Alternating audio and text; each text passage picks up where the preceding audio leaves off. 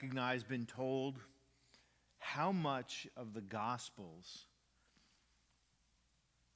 spend time on the last week of Jesus. We talk about why this week is so important. I talk every year about that risk of going Sunday to missing the week. And the Gospels remind us how important they are. Matthew and Mark spend almost a third of the entire gospel of their Gospels on just the last week of Jesus' life. Luke spends about half of his gospel on the last week of spends about a fourth of his gospel on the last week of Jesus' life. John, the Gospel of John, starts to tell the story of the last week of that triumphal entry of the beginning of that week. It begins in John chapter 12. John chapter 13, which we read from tonight, begins the story of this night. And it continues in John 14, John 15, John 16, John 17, John 18. And we are still on Maundy, Thursday. John 18 is where Jesus is arrested. Late night, early morning on Friday in the Garden of Gethsemane. That's how important this is. That's how much this matters. How much of the ministry and the life and the story of God in Christ comes down to these events on Thursday and Friday and, of course, Sunday. But we need to be here for a few minutes tonight. And we need to be thinking about this scene that we've read from around the table. When this kind of a table. But that's what the altar is for us. It's a table. It's the table of the Lord. And it reminds us of this. And the events and the people that were there. And I often spend time thinking about those. There's so much to the story and so many players involved in the entire night. Certainly James and John and Peter are central.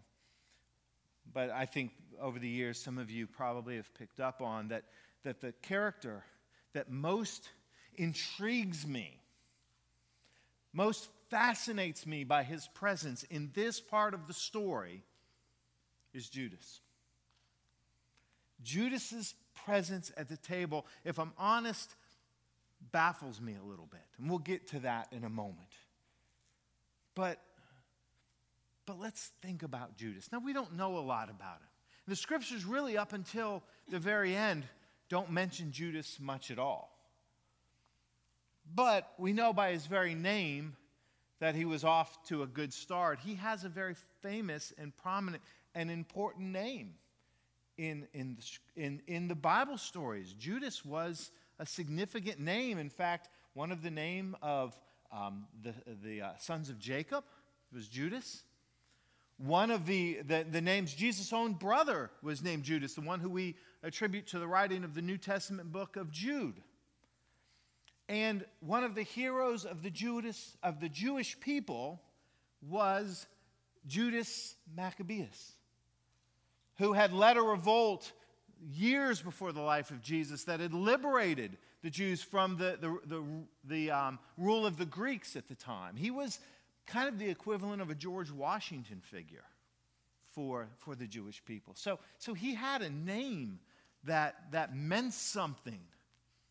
And Iscariot, we're not really sure about whether that may have referenced where he was from, which would have been a southern part of Judea, kind of a little bit of an outsider to most of Jesus' group that were northern Galileans.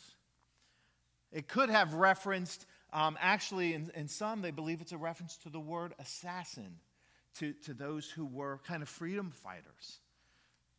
Maybe. Who knows? We're not really sure. And some even think that in the Aramaic it may have been attributed to the role he would eventually play of betrayer. But the point is, there was something at one point very valuable, important, significant, admirable about Judas. I mean, after all, he was picked by Jesus to be one of the 12. That tells us right there that Judas saw in him potential. Jesus saw in Judas potential. That he was one described as the one who might have been, because he was part of the inner circle. And at least trusted enough to be the treasurer of the group. He handled the money. You don't just give that to somebody that you don't have some level of trust in. In fact, at the end of the gospel reading tonight, that's what the disciples assumed when Judas got up and left, that Jesus was telling them to go and do something with the money to purchase or to give to the poor. So Judas, even though we don't hear a lot about him, he's an important part of the circle. He was one of the closest to Jesus. He was his friend. And so it begs the question, what happened? What happened?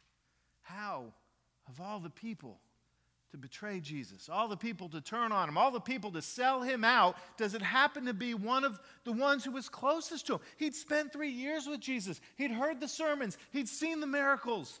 He'd witnessed the love. How does this happen? And the short answer is, we don't know. Scriptures don't really tell us. Judas didn't stick around after the story long enough to ever help us get any insight into what was going on. So we do what scholars and historians and theologians and regular church people do. We speculate. Wonder what happened. And I do too. And it's certainly not original thoughts with me, but I can't help but think that he became disillusioned at some point with Jesus. I mean, something turned after what he had seen and what he had witnessed. And I can't help but wonder if Jesus just wasn't the Messiah that he wanted him to be. That what he longed for was the one, like the people of Jerusalem. I think it was the same kind of Messiah they celebrated on Palm Sunday. Whether that's the Messiah Judas wanted, the powerful Messiah that would restore by might and even violence if necessary. And what became clear is that Jesus was not the roaring lion, but he was willing to be the sacrificial lamb. That he would rather take on the suffering than inflict suffering. That rather than righteous violence, he would exhibit sacrificial love. And I wonder if that just began to undermine Judas's faith. And whether he just believed that this isn't who Jesus ought to be. Maybe just that Jesus needed a little push. We know something went wrong in Judas's plan, because after the betrayal, after the arrest, when it became clear that Jesus was going to be crucified, if you remember what Matthew tells us, that he went back and he took that money to the chief priests and the Pharisees and he threw the money back. And then he went out and he hung himself. Something didn't turn out the way Judas thought it was going to. And I can't help but think that maybe Judas thought he could force God's hand. That Jesus would, in his arrest, in his persecution, he would rise up with that power of God. In fact, some have said that Judas might have had the greatest faith of anybody. That he really believed Jesus was who he said he was. He just didn't understand what that meant. And that Jesus would rather suffer and die than rise up with violence and anger. But that he thought he could push Jesus into an action that he believed was the way of the Christ. Jesus just wasn't who he wanted him to be. And so he chose the wrong road. There's a poem that says, every man must chooseth the highway or the low, and every man will chooseth which path that he will go. And Judas chose the low road. And so we know that he betrays Jesus. We know that he then becomes immediately repentant of that, or grief-stricken, guilt-ridden, we know that he doesn't stick around to see how the story would end, which I think is the great tragedy of Judas's life. I don't think Judas's greatest tragedy is his betrayal, but I think that he didn't stick around for his redemption. But we wonder why. And the scriptures say that Satan entered him. And let's talk about that for a moment. Santina, which is the Greek word, which means the adversary. It means that which is opposed to the way of God. And I want to think about this for a second, because I want us to always be careful with that. Because I'm not denying the reality of Satan. Don't walk out and hear what I'm not saying. But we have a tendency sometimes to use this as that old adage, the devil made him do it. Or the devil made me do it, right? Well, what the scriptures really want us to understand is that Judas gave himself over to the temptation and to the evil. And that's important. Judas was in control of his actions. Judas made his choices. And that's why I kind of warn us about the devil made me do it. Hear me say this, devil ain't making you do nothing you don't let him lead you to do. Nor me. But he did something. He allowed the evil in. And so all of that sets up what baffles me about the meal. Jesus knows this. And Judas is there. And so they're reclining around the table. It tells us that when Peter heard this announcement, Jesus says that one of you will betray me, that he looked to John, who was resting against Jesus. Because the way that they'd rest, and I talk about this every year, some of you have heard me use this word before, they sat in the triclinium, which was a three-sided, kind of in a U-shaped. That's what the practice was. And they'd recline lying down on an elbow, not in chairs the way it's got to be an awkward way to eat. It's not Da Vinci's table. They're not all on one side facing the camera. It's not that. And so scholars, and without getting too deep into it, but they speculate that because of the way that they were reclined, because Jesus hands Judas the bread, that means he's close enough to him to hand the bread to. And if John was reclining against Jesus, he would have been on the right. So Judas probably was was on his left side. So Jesus would have been reclining against Judas. Think about that. Think about what that must have been like for Judas, knowing he was about to betray Jesus, to feel his presence, to feel his body weight against him the entire night. And what's even more baffling about it is that the seat of honor at the banquet was the seat Judas was in. Let that mess with your head a little bit. He's there. Jesus knows what he's going to do. See, my nature is I would have kicked him out at the moment he walked in. Wouldn't you? I mean, you know that this guy's betrayed you. I mean, this is the knife in the back. There's few pain, there's little pain in life that we experience short of the death of a loved one that I think is as painful as the betrayal of a loved one. And Jesus invites him in. Jesus washes his feet. Jesus serves the meal. Judas partakes until it is revealed between him and Jesus that Jesus knows what he's going to do. He is the most unexpected guest at the banquet. He is the most unexpected, baffling, confusing, unexplainable guest at the banquet. And I am so thankful he's there. Because it gives me hope.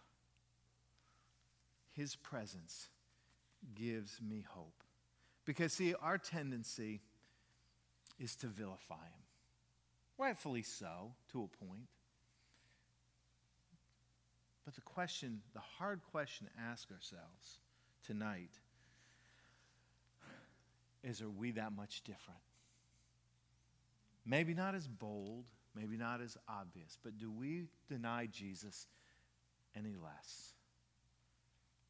We sing that hymn sometimes, take my life and let it be consecrated, Lord, to thee. Take my life. And we sing it, and we profess it, and we pray it, and then we walk out of here and we go, well, Lord, maybe not all of it. Maybe just a piece. Can I have some of this back? And we deny Jesus. Or we get in the places where it's just not popular to follow Jesus. It's not cool. It's not rational. And we get quiet about our faith. We back away. We pipe down. And we deny Jesus. Or we profess the love. We talk about grace. We talk about agape, unconditional love, and caring for the needy and the hurting and the broken. And we walk out of here and we see our opportunity. Look, I see my opportunities, and I step away. I turn this way when I need to turn that way. I respond in anger and harshness when I should respond in grace and compassion. And I deny Jesus. Are we really that much different? Maybe Judas isn't the most unexpected guest at the banquet. Maybe we are. Maybe we are. Because what we are reminded every time we celebrate this meal is that Christ has a place for us. And I'm thankful that Judas was there, because it reminds me that I can be there too. It reminds me that I can be there too. Because I've said before, the only difference between Peter and Judas is Peter stuck around long enough to be forgiven. I don't think for a second that if Judas, I don't doubt for a second that if Judas had stuck around, he'd have experienced that same grace. There's a story that's told about an artist that was painting a picture of the Last Supper. He'd been commissioned for this grand piece of art. And so he started with the beloved disciple. He was painting John, and he wanted to find a model to be John. And he went and he looked for a young, vivacious, spiritual looking, whatever that means, full of life in the eyes person to come and model for John. And so he got his model and he painted and he continued to work on it. The piece of art took years to finish. 5 years down the road, he's still finishing it. He finally got to the last disciple to paint, of course. That was Judas. And so he thought, where do I find somebody devious looking? Where do I find somebody who's dead in the eyes, who's looks shady? And so he began to walk the city streets, and he finally found this homeless man that kind of fit the bill. And so he offered him a little bit of money. The man said, sure, I'll come do it. And so he came into his studio, and as he's starting to paint, he caught the man just staring at the art, but specifically at John. And the artist looked at him and said, well, that's quite a face there, isn't it? And he said, yeah, it used to be mine. And the artist realized it was the same man that 5 years earlier had been John. We very easily can be in any place around the table. That can be our face, either. And sometimes it is. And sometimes it is. We become the unexpected guests at the banquet. And I'm so thankful that Judas was invited to the table, because it reminds us we are invited to the table. Come tonight as we prepare to receive this meal. Come thankful for the magnificence of God's love. That he would get down on his knees and wash our feet had we been there. Serve us the bread and the juice. Remind us that both in our most glorious moments and our most sinful moments that we have a place at the table. Was Judas unexpected? Yeah. Yeah. He was an unexpected guest. So are we. Amen.